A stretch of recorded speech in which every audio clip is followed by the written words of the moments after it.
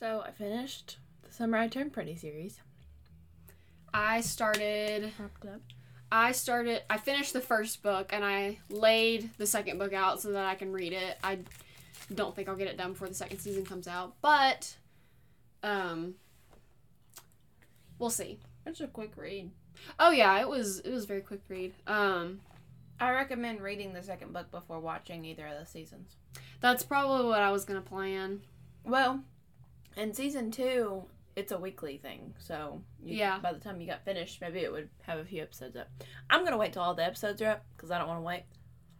Yeah, each week because it's the worst. You're a binger. You like to wait till it all comes out and then watch it all the way through. When I watched the first season, I watched it after all the episodes that came on. Although it's gotten a lot more popular, and it's more prevalent on my For You page. So I'm really nervous that something's going to get spoiled. I mean, I've read the book series, so I guess, what can they possibly spoil? But yeah. They've changed it up a little bit already, I know. Because Cam's back in it. Mm-hmm. Anyway. But I finished that. So I'm ready for season 2.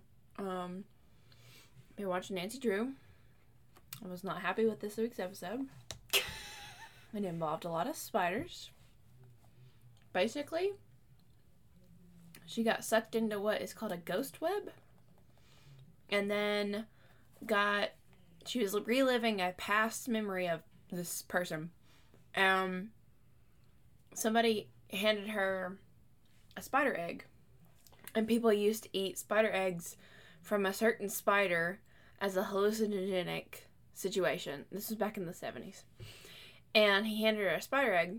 Well, it burned her. Turns out it was a demonic spider. And basically, she's reliving what happened to that girl. And that girl, the spider got inside of her, had the egg. And then the eggs, burst open. And so all the spider babies crawled out of her, and that's what killed her.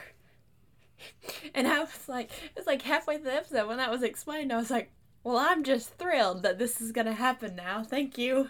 Y'all should see my face right now. I'm like, so then what? Nancy is reliving this, and I'm like, oh dear heavens. And so then they have to use a ghost sight thing in order to see the spider.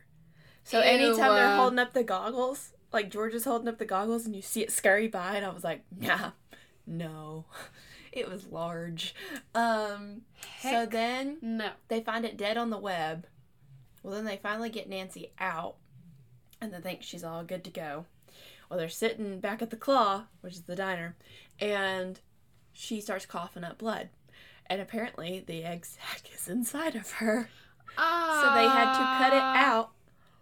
And when they got it out, it burst open, and 1 million babies came out of it, and I was screaming. Well, then they all, went up in smoke and formed one giant spider. Nope. It was the worst. Nope. I did not enjoy it. I may skip that episode if I watch Nancy Drew. Well, you can't. It's pretty important, but it was good. It was just well, I don't like this at all. This is the worst. That's about as bad as the Supernatural episode in season 1 that was all about the bugs. Oof. It's worse. No thanks. I don't like bugs. I just don't like spiders. I can deal with bugs. If there's bugs in a movie, I'm good. Even Supernatural, I'm good. It gives me a panic attack that my situation is, my worst fear is any situation where I can't get out. And that being where they couldn't get out. That's what stresses me out. I'm good until it's spiders, and then I'm out. I'm done. So, it was good. It was just very, very creepy. Meanwhile, Nancy's, crying on the table because they're having to cut her open to get the egg sac out. And she's crying because she's scared, and I'm like, Nancy, I'm also on the verge of tears. There's a tear sliding down my cheek as we speak. It was the worst. Speaking of crying, different occasion, I was upstairs at work, because Speak Now Taylor's version dropped, and I was upstairs crying my eyes out to Back to December, making cake boxes. You know, I just really want to go to a John Mayer concert. And I know she said not to, but I just really want to go over there and scream, Dear John. Bruh. My hold up a sign that says she was 19. Anybody who knows. If you know, you know. But yeah. So I finally watched the I Can See You music video.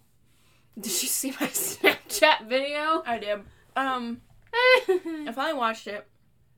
Cassidy had told me to watch the main music video, like, as a refresh, because I've obviously seen it, but honestly, I watched it, and then I watched the actual music video, and I was like, I didn't even need the refresh. Like, Taylor Swift is so ingrained in my brain that I would have known every single one of those main references, including the Joey being back in it and Presley being back in it, and then the dress.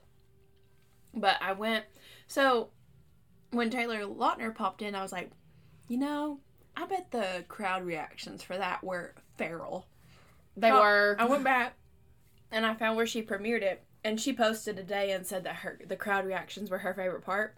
So everyone screams for Presley, everyone screams for Joey, and literally Taylor pops on the screen, Taylor Lautner, and everybody screamed for like a solid 2 minutes. I was like, feral.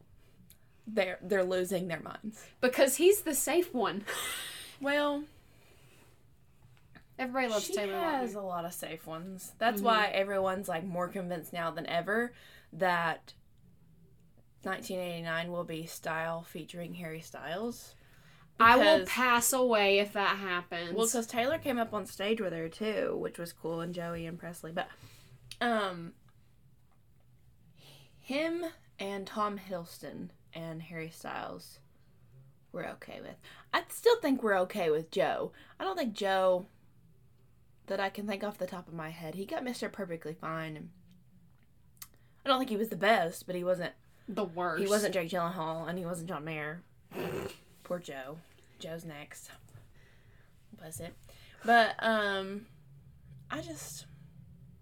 it was wild. It was a good music video. I really enjoyed it. I thought it was cool. Everyone I've been seeing a lot of edits of, like, when she runs out of the building and when she gets to the van and then she turns around and looks.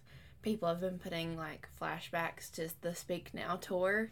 And I'm like, I know she's glad to have all these, like, under her belt again and own all of them, but you know she has a sense of, like, she's really gonna miss that era. Because, I mean, like, she's re-recorded it, so it kind of almost makes it as if the original Speak Now era never happened. And so it is very, like, I cried throughout the album, too, but mostly because I was reliving my 10-year-old self. Yes. So, I was 10 when Speak Now came out, and Long Live reminds me of a friend that passed. And so to hear it in, like, grown-up Taylor voice vocals, I was a bit of a wreck. Because it was just, Speak Now, for me, so I grew up listening to Taylor Swift. I was raised by Taylor Swift. Like, hearing new vocals on that track was something else. Like, it made me feel like, God, I'm getting old. Like, you just don't think about it. Because, like, whenever I listen to the old album, it just puts you right back in that age. And then, so to listen to it now, you're like, oh, this makes me sad. Because you realize how much older she's gotten because her vocals have gotten better. Oh, yeah. And you just hear how mature she sounds now, and you're just like, oh. It's crazy going back. It makes me sad. You listen to the original Speak Now, and she just sounds so young. Because she wrote and recorded it when she was, like, 18 through 20, and going in her 20s. Mm-hmm. And you can just hear her voice. And then you go back and listen to Taylor's version. It's wild. Well, that was still country, too. That was country Taylor. Debut is going to wreck me when that gets re-recorded. That's going to really screw me up. Because that's the very first one, man. I remember I used to listen to Our Song and Teardrops on My Guitar on repeat. So that one's really going to hurt. I don't know. Fearless got me, too, but not as bad, I guess. Speak Now really got me, because that's the one I've listened to the most. Anyways, maybe we should move on to our actual topic. We haven't even introed ourselves. A lot of this is probably going to get edited out.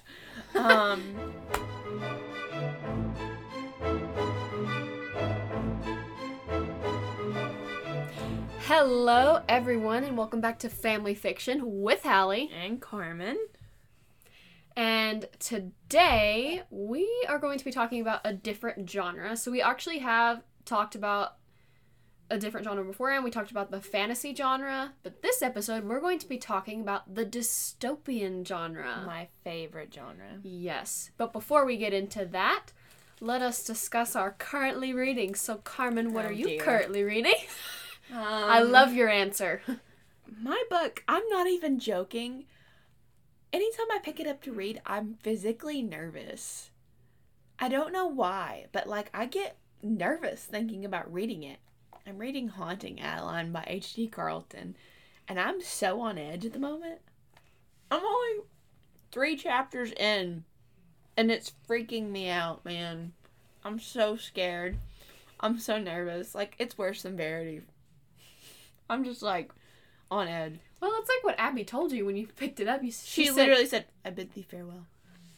Yeah, I've not read it. I don't think I ever will. She's read both of them. She's read both of them, and she's told me some of the stuff in book 1, and I'm like, oh. It's rough. Oh, well. I'm expecting it to be quite rough, but I'm excited, but I'm so nervous.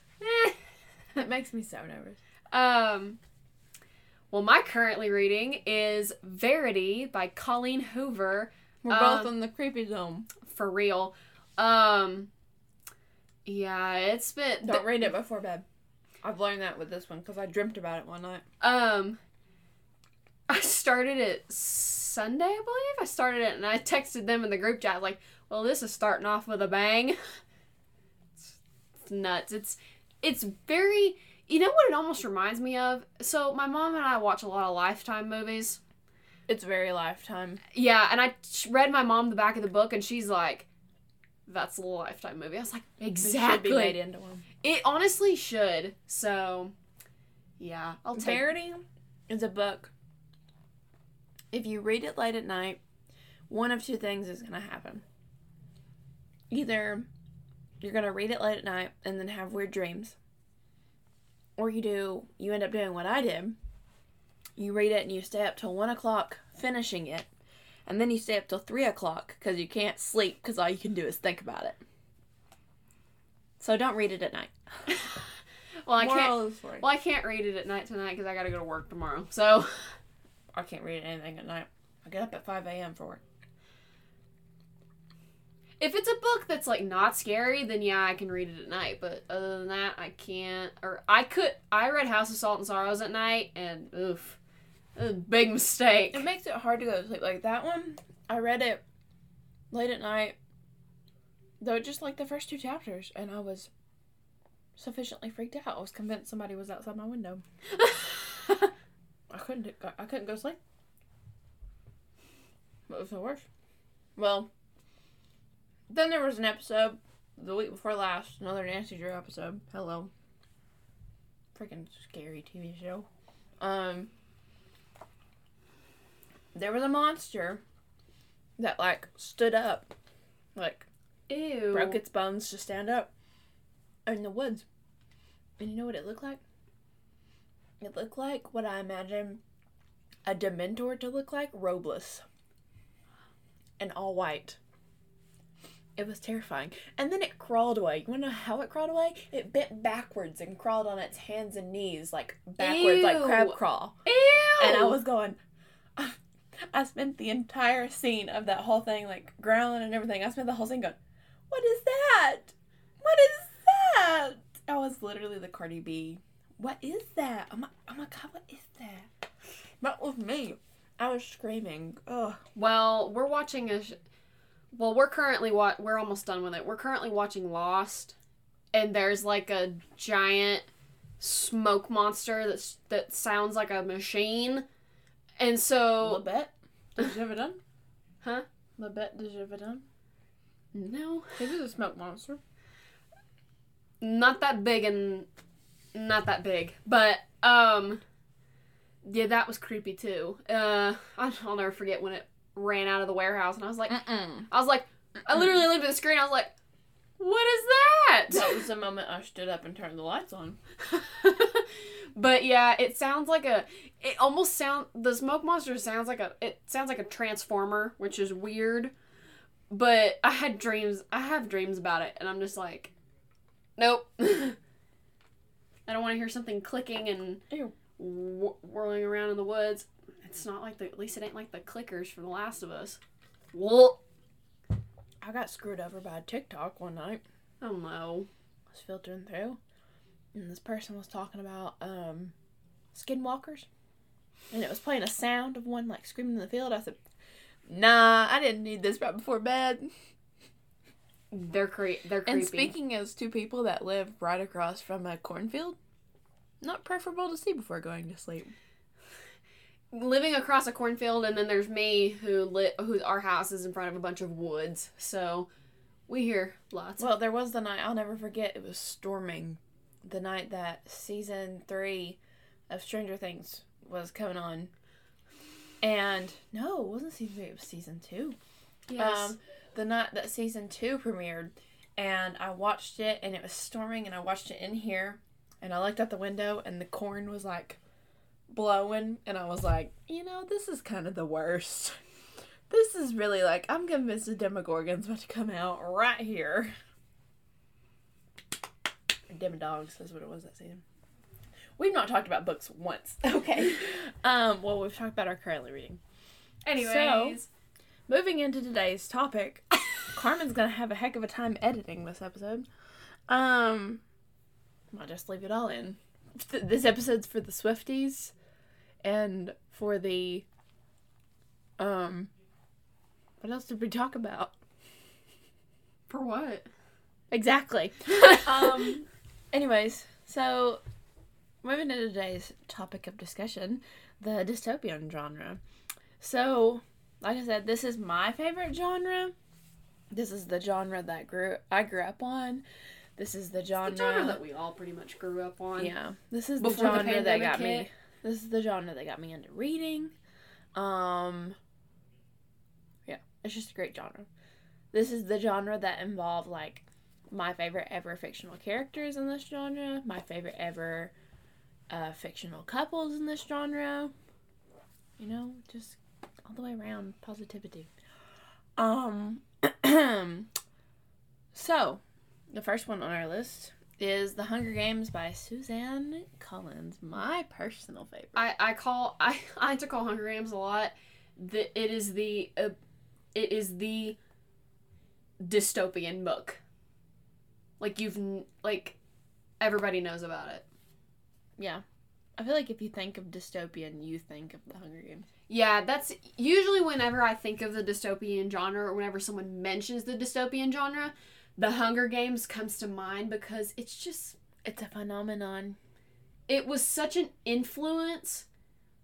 I guess it was like such an influence on the dystopian genre. And also, it has probably one of the best adaptations. It's the best adaptation. I take that back. It is the best. Not one of. Book to movie adaptation for 3 consecutive movies. Well, 4. 4. And fixing to be 5th. Fixing to be number 5 with The Ballad of Songbirds and Snakes. I'm really excited to read that one. I can't wait for the movie. I'm gonna punch a hole in the screen. I'm gonna spend the whole time just like yelling at President Snow. You suck. Oh. Yeah. I've mentioned multiple times on this podcast, The Hunger Games was my entire personality in school. Hair in the side braid, I've got the pin, I had a leather jacket, I had combat boots, I went to each movie dressed as such. I will be going to the Battle of Songbirds and Snakes dressed as such. I apologize in advance. And I'm hoping I'm not going to be the only one. Like, I'm really looking for people my age to be like, yeah, let's bring it back. So, yeah. I freaking love this book series. So, if you haven't read it, basically. It's in a... So, the dystopian genre, just for anybody that doesn't know, the dystopian genre is basically supposed to be like our current world in the very far future, and how it's developed in the future. And, like, people have different aspects of what they think will happen. One of the books we're going to talk about today involves, like, an apocalypse situation. Well, two of them, I guess. And then this one involves just, like, kind of an apocalypse, but I guess more so, like, this one was population control, and it's just North America. So, the Hunger Games, involves, it's called Pan Am, is what North America is renamed into, is Pan Am. And different parts of Pan Am are split up into districts. So there's 12 districts total. Used to be 13.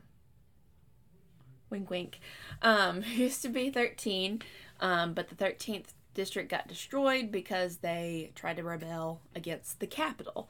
And the capital is basically the governing district. It's where the president is. It's where all the officials are, people that make the rules, people make the laws. It's also where all the rich people live. Ow. It's where all the rich people live. So each district also has a certain role. Our main character, Katniss, comes from District 12. Their role is mining. So there's logging, fishing, mining, textiles, building things with metal. Just, there's all kinds of different things. So every year there's these things called the Hunger Games, where they take one female and one male from each district to compete in the Hunger Games, and only one can be the victor. And whoever is the victor gets all the riches and gets to live kind of the capital lifestyle. And that said boy and girl from each district is pulled out of their name is pulled out of like a giant bowl, and it's called the reaping. And so they don't have a choice. So in this book, Katniss's little sister gets her name called, and basically anybody can volunteer to be a tribute, and nobody's volunteered to be a tribute in District 12 for a very, very, very, very, very, very, very long time. But when Katniss's sister gets called, she volunteers for her sister and goes in her place, and she goes off with my man Peter, that beautiful blonde boy. For beautiful blonde boys. Okay, sorry, that was a Star Kid reference. So he gets his name called, and they end up going off together, and they have to go through a series of events. Like, there's this whole like interview thing where they're supposed to dress up. They have to train. They get ranked based on their trainings. While they're in the actual games, they can be sent gifts. So the point of the trainings is you want to get a high score, so you get sponsors, and they send you stuff. So, like, at one point, somebody sends Katniss some soup. Somebody sends her ointment to help her burn. Different stuff as such. And then the series continues on from there.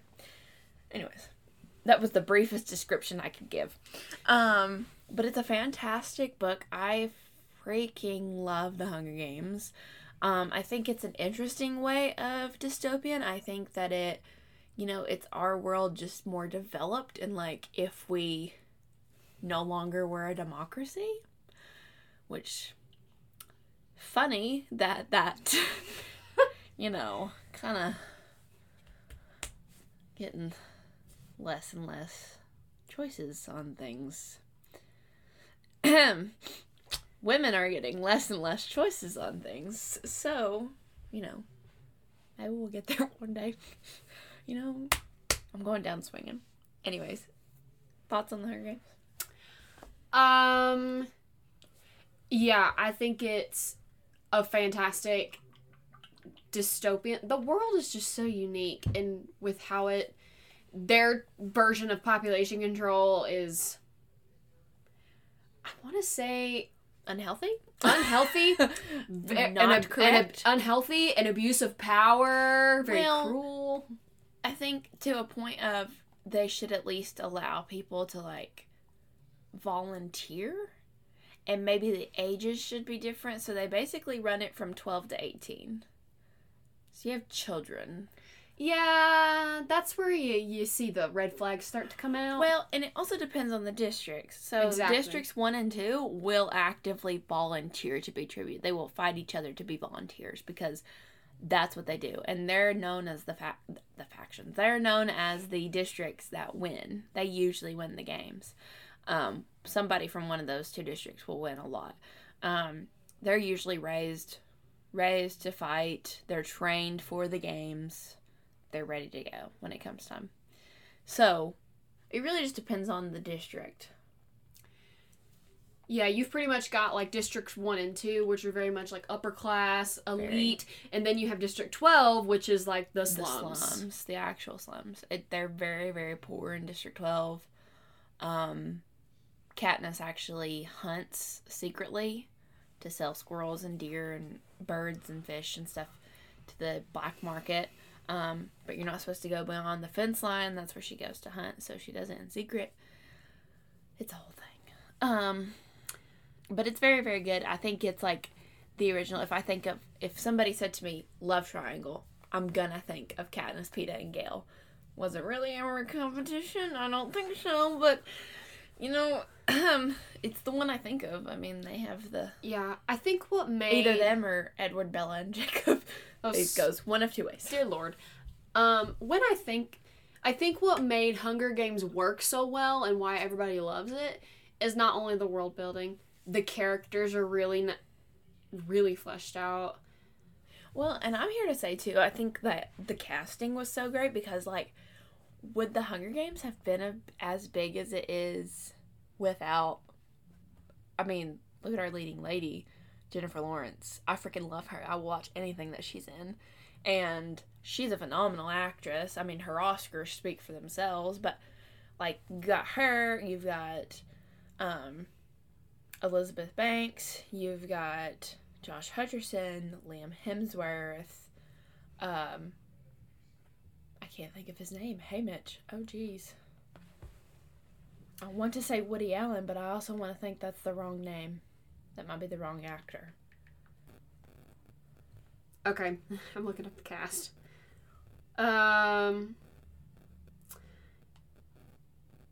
Woody Harrelson. Woody Harrelson. Whew. Wrong Woody. Okay, I was like, I know Woody Allen's not correct. Woody Harrelson, and then you've got Lenny Kravitz. Hello. And Donald. I cannot watch Donald Sutherland in anything else because of this role. Like, if I see him in any other movie, I'm immediately, nope, can't do it. Because he plays President Snow. He makes such a good villain. It's always... But I feel like it's the people who are, like, the nicest people play, like, the best villains. He's the worst. And I don't like him. Oh, then we can't forget old Sam Claflin, Finnick. Well, that's the second one. But, yeah. The list goes on from there based on the other movies. But... Oh, yeah. That cast is just so phenomenal, and anyways, The Hunger Games, 10 out of 10, love it. Anytime I think of dystopian, that's the book I think of. Moving on. Divergent by Veronica Roth. We have a love-hate relationship with this book series.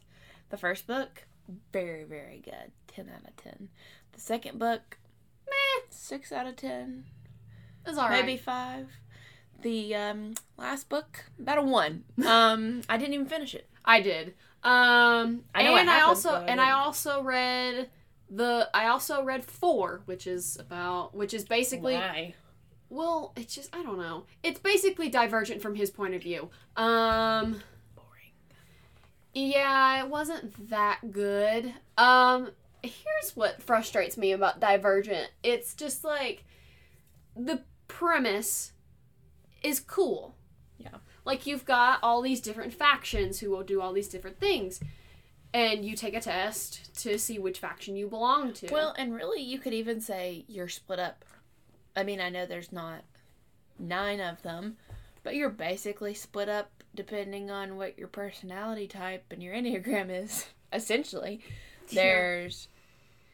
You're going to have to help with that. There's erudite, which is the smart ones. Mm-hmm. There's candor. They're very honest. Yes.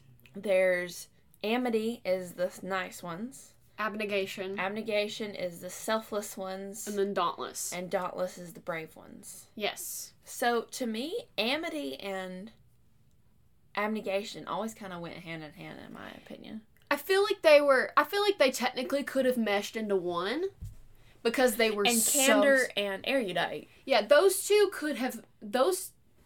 factions could have meshed together.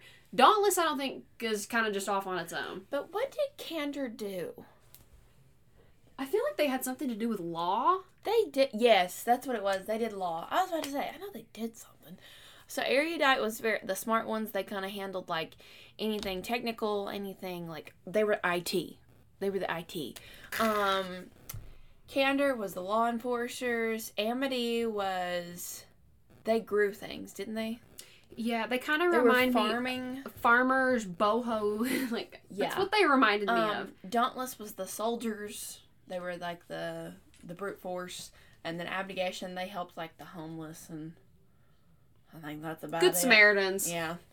They didn't have mirrors. It was the whole thing of like you don't want to look in a mirror. That would nah, I'm out. Like immediately change into a different faction. And then if you didn't choose a faction, or if you got kicked out of your faction, you were factionless, and you did not want to be factionless. That was the homeless people. And then you've got once you're out, you never get back in. But then you've got some people who they could belong in a couple different factions, or you've got some that can belong in all factions. So when they take the test, test tells them what faction they would best fit, but they can choose any faction.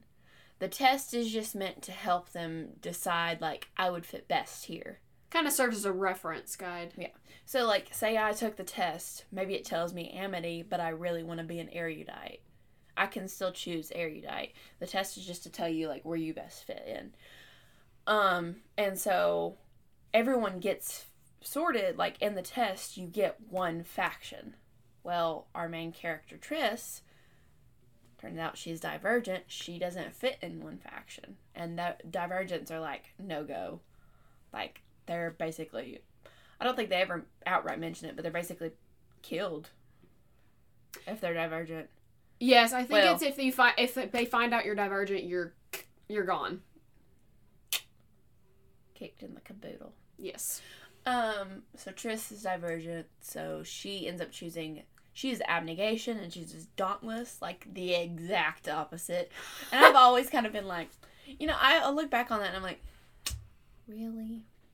That's what you chose? Should have chosen Amity. I'm like, it's a bit of a scratch. And if not for 4, you would be dead or factionless. I mean, yeah, so that's true. Then they have to take these trials. So she chooses Dauntless. She has to go through these trials. With Dauntless, you're not in and that's it. Like, they do several tests to make sure you can actually fit in Dauntless because they're the force group. They're the soldiers. They're the army.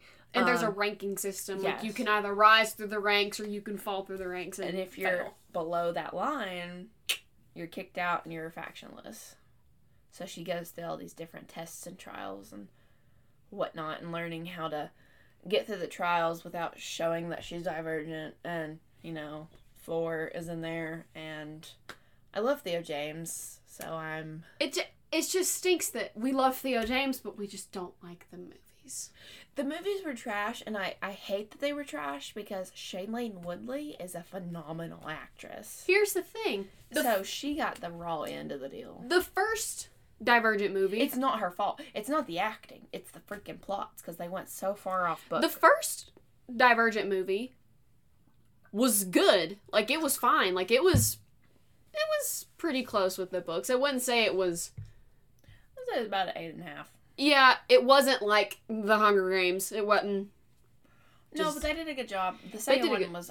The second one, I don't remember I don't remember the plot at all from Insurgent. I don't know what hole they pulled that plot from. I don't know, because I will be honest, when we watched the trailer, when it came out, when it was in theaters, I was like, what is the dang box? I don't know where that came from. Still haven't quite figured it out. Also, why was she alive? I don't know. But that book was I don't know. The second movie was bad, and the second book was boring. I don't remember. It was really boring.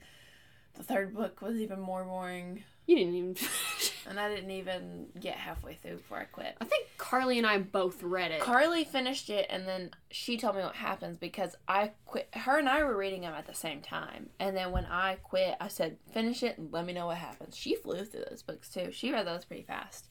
I just hate because the cast was so phenomenal and the books, or the movies just flopped. And the books even really flopped. So, like, I can't read anything else by her because I'm nervous that she's going to kill off the main character. Well, the reason it flopped is because Veronica Roth probably committed one of the biggest sins in writing logic, which is killing off your main character. Which, I will say, you can kill off your main character if it works for the story. Trish died. I feel like Trish died for no reason. She did. It was a pointless death. It was one of those moments where you're like, you could have lived. You could leave. You don't have to stay in here with that. You could live. You don't have to blow yourself up. And yeah, I'll tell you how bad it was. They made Allegiant Part 1. They were trying to pull a Harry Potter and make the last book into two parts. Well, it's not even really a Harry Potter. Hunger Games did it. Twilight did it. I know, but it worked for them. But they... Look at any movie series now. Endgame was Infinity War and Endgame. Everyone's splitting the last into two books, or into two movies. That's just a thing now. I just feel like Allegiant... I feel like for me, Allegiant shouldn't have been split. It could have been one movie and been fine. It could have been, but nobody's going to do that. Everybody's going to split things up. I mean, if Percy Jackson would have continued through the movies, the last one would have been split into two parts, I guarantee you. Yeah, but, After's getting split. Okay, look up there. Look at After Ever Happy. Mm-hmm. Now you're going to tell me that those first three books were one movie, and they're splitting that fourth one into two? That's the smallest one. It's half the size of the others, and you're splitting that into two parts? We should have split After We Fell into two parts. Yeah. But they didn't do that. Anyways. Here we are. Now I will say, though, I rented Allegiant Part 1 from Redbox. I watched all of them. They were trash, but I didn't make it all the way through Allegiant Part 1 because it was that bad. I just stuck around for Bill Skarsgård. Of course. But you know what's wanted to sad? See how far the Part 1 went. But you know what's sad? They didn't even finish it. Because it was that bad.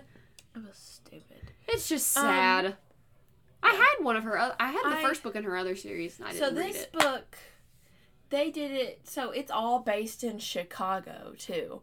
So I think it's meant to be like the rest of the world has died off, and everybody ran to Chicago, and Chicago's all that's left, right? I guess so. Because all the factions are in Chicago. I mean, at one point they get out. Do we know why the rest of the world died off? I assume there was a apocalypse situation. Probably not an apocalypse. I think it was like a bombing. I want to look this up and see. Why is Divergent the way it is? It's the Toby of the bookshelf.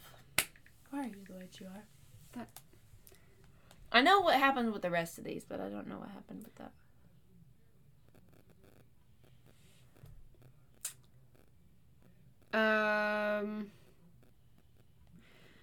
That's giving me what happened in the movies. Well, it's not a big deal. If you find it. So the next one on our list is The Maze Runner. By, is it James Dashner? Now, this was my stuff. I loved this The is Maze another Runner. one that I didn't finish. I read the first and second one. I never read the third one. But the movies were fantastic. I They didn't split that one into two parts. I wonder why. No. Well, I think they were kind of running low on viewers, so they did the smart thing and made it into one movie and got in and got out. Yeah, I read the first three. I read Maze Runner, Scourge Trials, and Death Cure, and he has a prequel series and I started reading The Kill Order, and I don't think I ever finished it because I wasn't really interested in the prequel. All I know is that when we went to see the third movie, I looked at the vehicle that Dylan O'Brien's character Thomas, that he jumps off of onto the train, and I wanted to scream at the screen, "You're the reason. You're the whole reason he's not in season 6 of Teen Wolf." Yeah. So there was that. But these books, I really enjoyed the first one. I think it was an interesting touch. So this one, the future has been taken over by these things. It's called Sun Scorch, I believe. Right?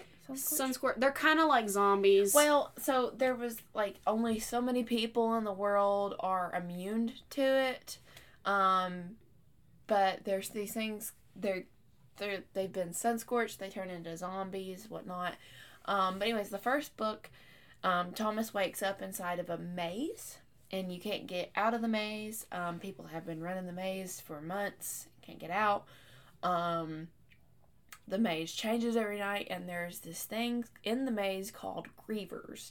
Now, each night at a certain time, the walls of the maze will close, leaving only the middle part, which is just big pasture area, and that's where they all live.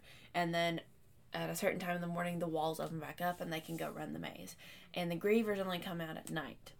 Well, eventually Thomas becomes a runner, and he goes in the maze, and a griever is out during the day, and that's no good. Somebody gets stung, and then they find out that if you get stung, you get all your memories back, and then you die. So that's nice. And then, so that in the maze is all boys. Well, one day, a girl arrives, and as they're arriving in the maze, like over time, as someone arrives, they have no memory of anything before coming up in the elevator shaft. Mm-hmm. So that was a big thing. And it said that the girl, Teresa, is the last one to come into the maze. Yes. So then they're like, well, that's the last. It's the last elevator. So once a month, the elevator will come up. It'll bring a new person, and it'll bring supplies. Well, that's the last elevator being sent. So then they're like, well, we have no more supplies coming, so we need to figure a way out of the maze. And so they end up mapping out the maze and figuring a way out. And then it continues on. Also, apparently, Teresa and Thomas can communicate with each other telepathically. Yes, and they never did that in the movies, and I was like, I understand why. Because it would just be a lot of them staring at each other. Did they ever explain how that came to pass? Because I don't know how that started. I don't know. The fantasy brain of me goes, they're mates. But that's not that world. So, sidetracking back to Divergent, and then we can go back to Maze Runner. So, it took me a minute. Apparently, it says that human genetic modification caused a nuclear apocalypse. So, technically, you were right. Goody. So, also,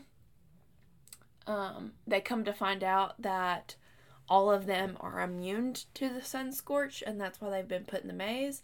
And there are multiple mazes with other groups of people, and they're basically putting them through a test because they need the best to get out so that they can test them to figure out how to cure everyone else. That's the situation as we know it. I won't give too much away.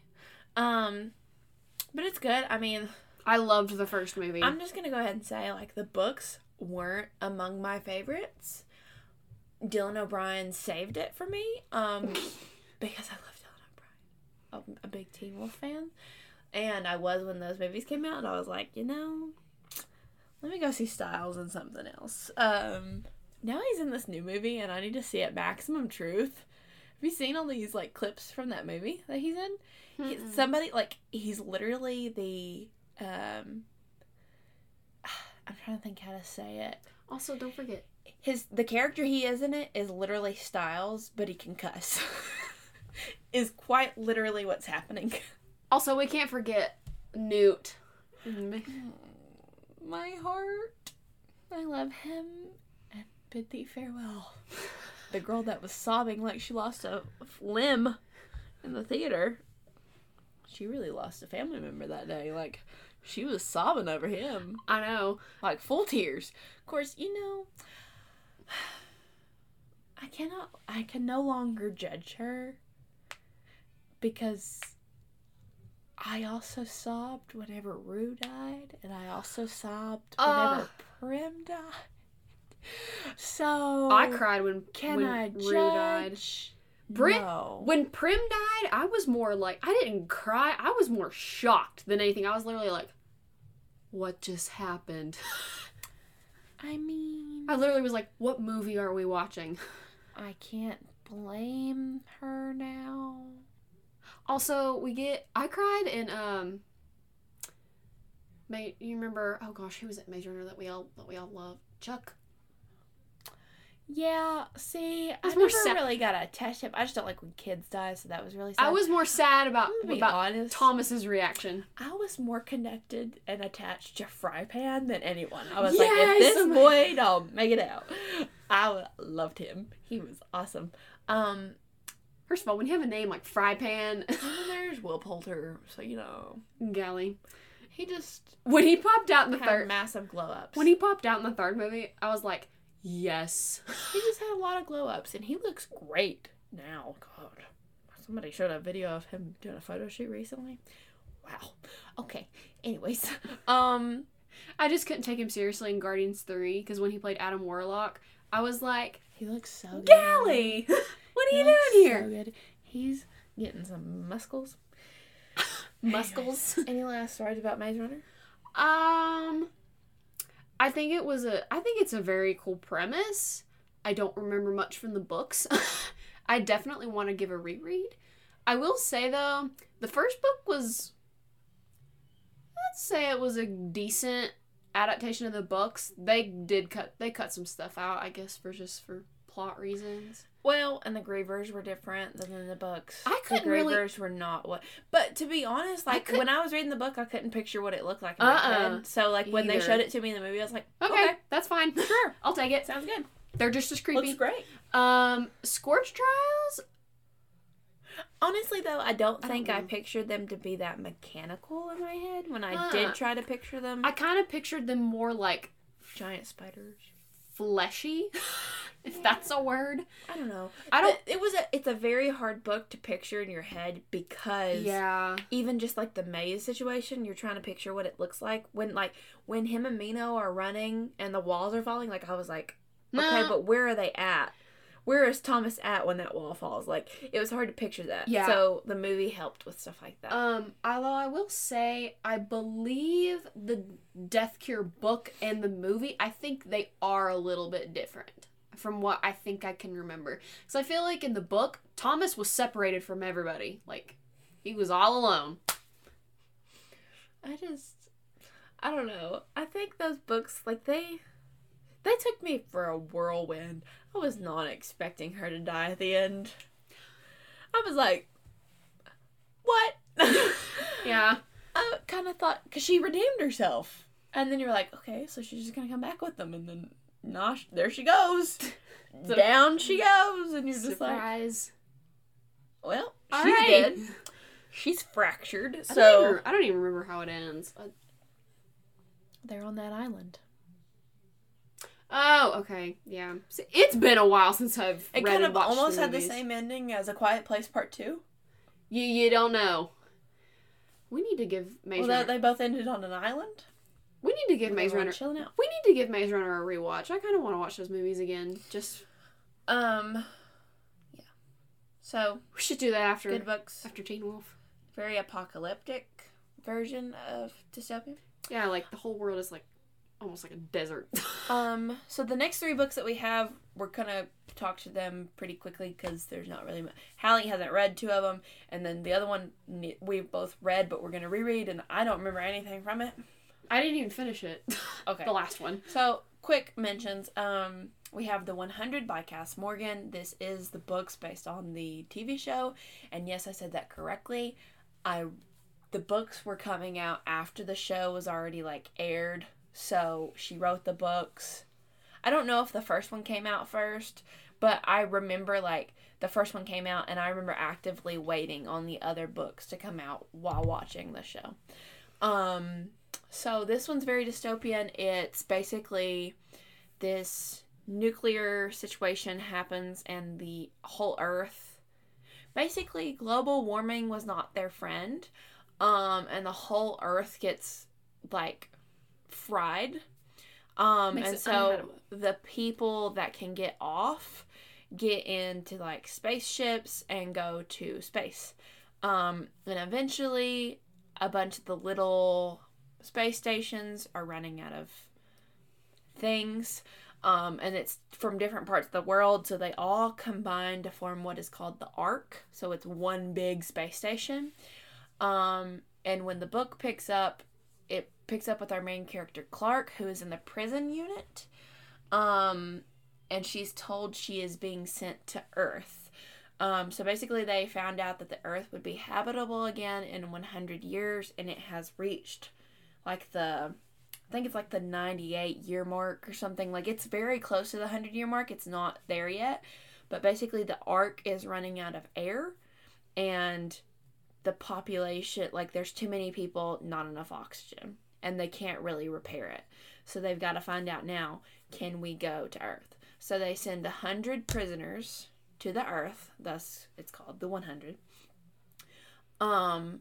And also, I should mention, while they're on the Ark, they do have population control as far as, like, you're only allowed one kid, and you have to get permission to have that one kid, and, like, there's different, kind of like the districts, they're different parts of the ship, and, like, based off where you live, like, you do a certain job.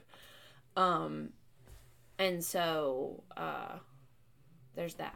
But basically, they've said, we're running out of air. It's either kill off a bunch of people or send these prisoners to Earth. So they send all these, like, teenager prisoners to Earth. Clark is amongst them, along with Bellamy, Wells, and Octavia, my favorite character from the TV show. Not my favorite character in the books. She's completely different in the books. So Bellamy and Octavia are brother and sister, and the reason that Octavia was among the prisoners is because, like I said, they're only supposed to have one kid, and so when they found her, they found out that his mom had another kid, they put her in prison. Not sure why you put the kid in prison, but okay. And then Bellamy snuck on board so he could go to Earth with his sister. I love Bellamy. Mm-hmm. I love Bellamy. So basically they go to Earth, and they have to figure out how to survive on Earth because the GPS coordinates went out when they were coming into the Earth's atmosphere, and things got fried up. So they landed not in the correct space. There was this place that they were supposed to land, which would have an underground bunker and supplies, and it was said that there might be people there that may have survived all these years.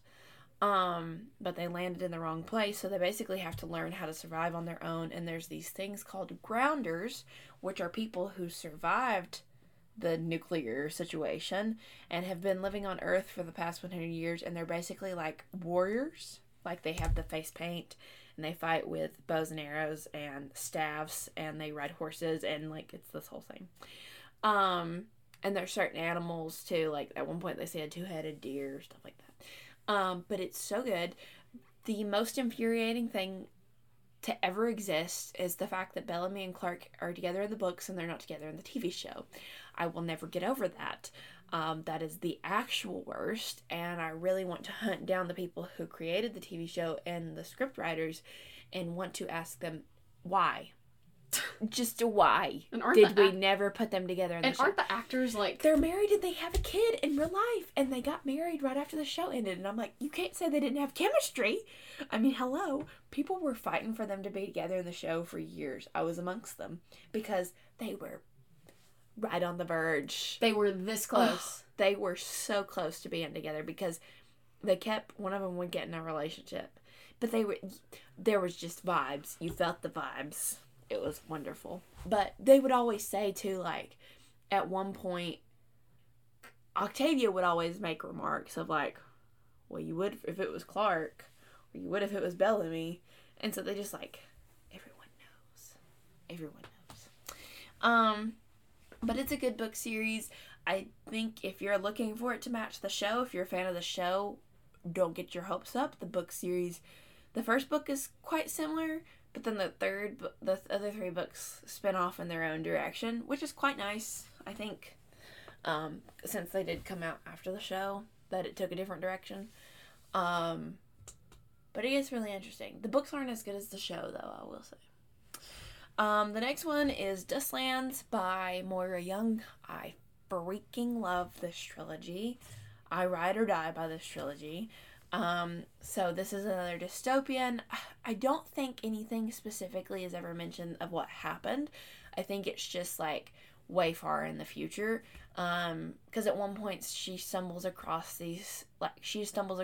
old helicopters, and they're called like those old man machines. Like, they don't know what things are called anymore. Basically, the world went to crap some way. Somehow, I guess there was a war. They never really say. It's that far in the future that they don't say. Let's just say it was a war. So you're following your main character, Saba. Her and her twin brother, Lou, are very close, obviously, and they have a little sister, Emmy. One day, Lou is taken, and Saba and Emmy go after to rescue him. And along the way, Saba ends up kidnapped. Well, Saba and Emmy end up kidnapped and taken to this place called Hopetown. And Saba is entered into like a fighting arena situation where she has to stay there. She has to shave her head. They shave. You have the option, but the people who kidnapped her and now own her shave her head so that her hair won't get pulled, and so she won't have any weaknesses. It's a whole thing. So she fights in that arena. She eventually breaks out, and she meets a man named Jack, whom I love. And these people called the Freedom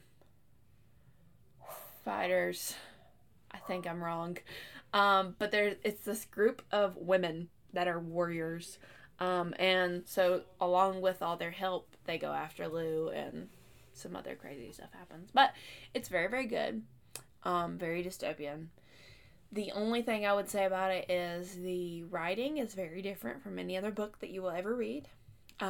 If you've read Harry Potter, it's basically the way that Hagrid's dialogue is written is how the whole book is. It's very backhand. If you're from a southern state, I hear your father. If you're from a southern state, you will read it quite easily. As someone from Tennessee, I got through it quite easily. It's very backhand, very like ain't no way. Yeah, different stuff like that. Basically, we kind of just wanted to go over the genre and our favorite books in the genre. And like, this is why I love dystopian, is that there's so many different ways to do it. I understand there's multiple different ways to do fantasy, even though majority right now is fae. There's so many different ways you can do that. But dystopian also has layers because we know it's set in the future, but what happened to get us there? You know? So you have apocalypses, you have war, nuclear warfare, you have population control, all sorts of stuff. So it's interesting. And that's why I'm very excited about the Ballad of Songbirds and Snakes, because it gave you a look into, like, this is how things got started. This is why they are the way that they are. So I'm excited for you to read it. I am too, because the trailer looks so good. So good. I'm so excited that Hunter Schafer's in it. She's like the only person I could, like, when I found out she's playing Tigress, I'm like, yep, that feels right. She's the only person I could picture playing Tigress. Peter Dinklage is. I love him. When I saw that he was in it, I was like, he better Viola be playing Davis. I was like, he better be playing somebody important. Yeah. There's nobody else I could picture playing Lucy, and there's nobody else I could picture playing Tigress. So they're perfect. I love who they picked for who's playing Lucy, because I love Rachel Zegler. I do too. She has such a phenomenal. She has such a good voice. She sings in it too, because she sang in the book. West Side Story was so good. Mm-hmm. But I'm really conflicted because the guy playing President Snow is very good looking, and I don't want to like him because he's President Snow and he sucks. He's the worst human. Anyways, that kind of wraps up our dystopian discussion. So yeah, just kind of general thoughts on the dystopian genre and our favorite books in the genre. So we are going to play a game now. And we've played this one before, so this is going to be most likely. But we're doing the dystopian edition. So I've got 3, and Hallie's got 3. Yes. Okay. I just guessed I forgot to tell you 3. I was gonna ask you, and then I was like, I thought we did 3. Well, any more than that, and it gets long. So I'll ask her one, she'll ask me one. I'll ask her one, she'll ask me one. I'll ask her one, and then she'll ask me one. So back and forth.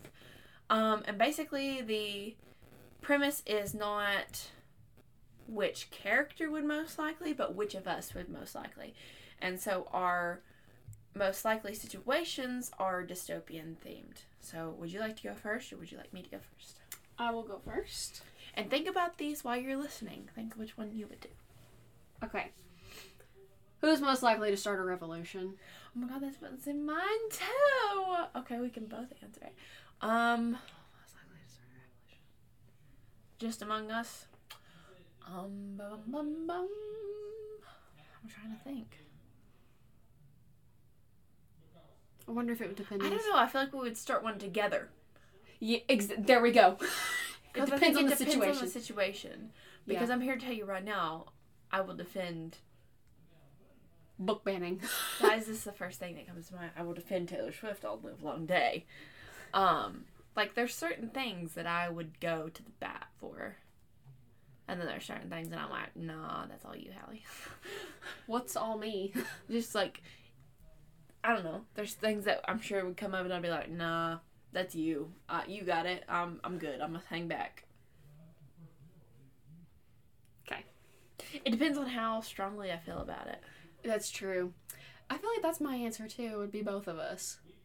It would also depend on the situation. I think both of us could start a revolution. I think we would start one together. Would that be your answer as well? Because that's also my first question. One of us would be the spokesperson. Yes, I'll do it. I'm good at public speaking. I'll speak it. You can write it. We'll plan it together.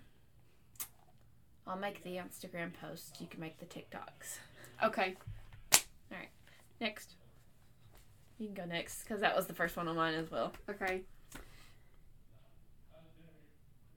Who is most likely to be... Okay, so if you have a group in the dystopian, who is most likely to be the strategist? You. Okay. I'll plan it, but you've got to give me the strategy behind it. Who would execute it? Carly. We would execute it together. There we go. But see, these are hard because like we would do this together. We're like we would be the Kaz and Jesper. Let me think. Are you thinking strategist as far as like the technicality or the actual just planning it? I would say the actual planning of it. Okay, that would be me. Because you're very organized. And we could execute it together. If you're Sam and Dean. There we go. You're going to do all the research, and I'm going to plan it based off your research. See, it works. Your turn. Oh, yeah. Sorry. Who is most likely to kill a monster rather than run from it?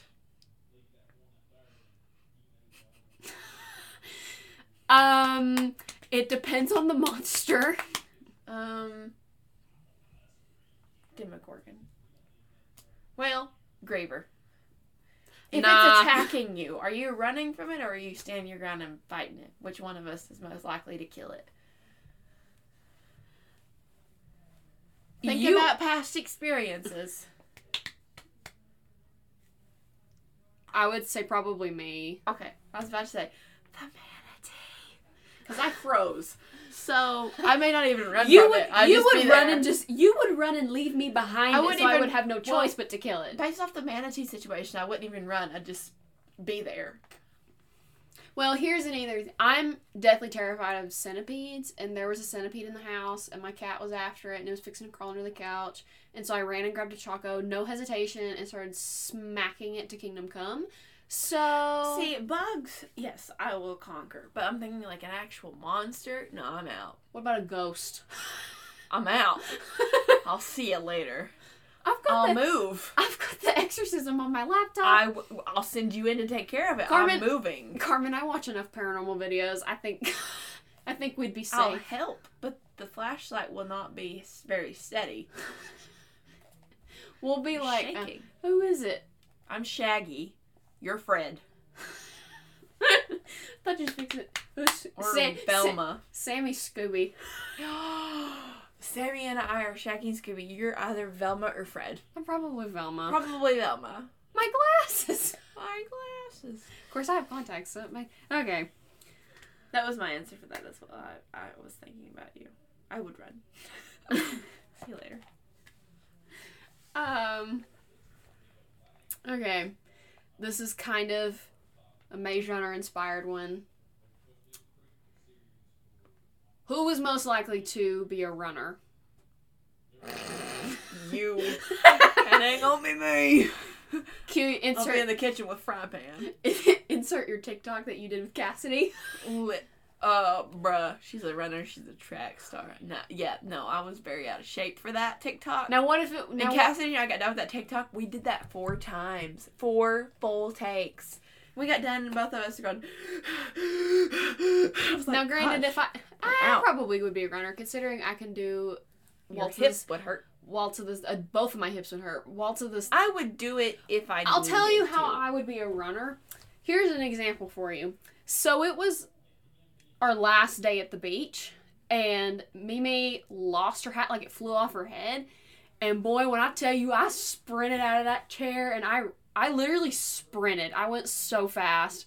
I could technically be a runner. She's a runner. She's a runner. I told Dad, I said, if I was ever in like softball, I'd probably be a pinch runner. I would be the runner if it was the situation like I described, running from the monster. Now what if it? I'll now be what so if? fast. Now what if your partner was Thomas? Would you still be a runner? I guess it does depend on the partner. Thomas, I'm so tired. Hold me. Me and Mina would be like, Raisha. We'd be I'm like, so tired. Hold who me. get back to the gate first? I'm wins. gonna pass out. Hold me. Yeah, it depends on the partner. That's a good point. Okay. All right. Who's most likely to get stuck in a love triangle?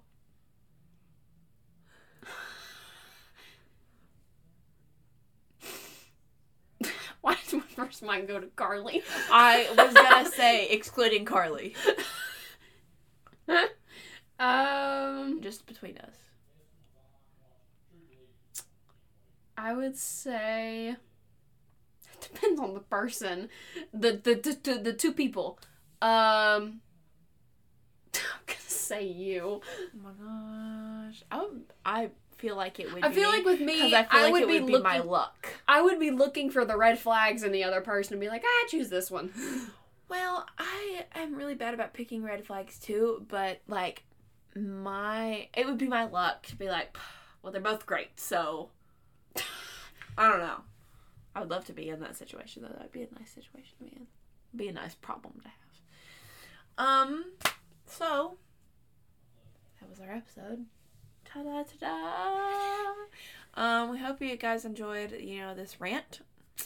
The long Taylor Swift rant. Yes. Hopefully you enjoyed the coming attractions, as you will. It was the previews before the actual show. So yeah, a lot of that's probably going to be edited out, so some of you may not know what the heck we're talking about. But we had a Taylor Swift rant at the beginning, if that gets edited out, in case you're interested. I may just leave it in there. Who cares? But we hope you guys enjoyed this week's episode. Next week, we will be taking a break.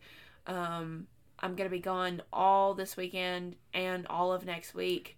Well, so it kind of makes sense for us to skip because I'll be gone this weekend.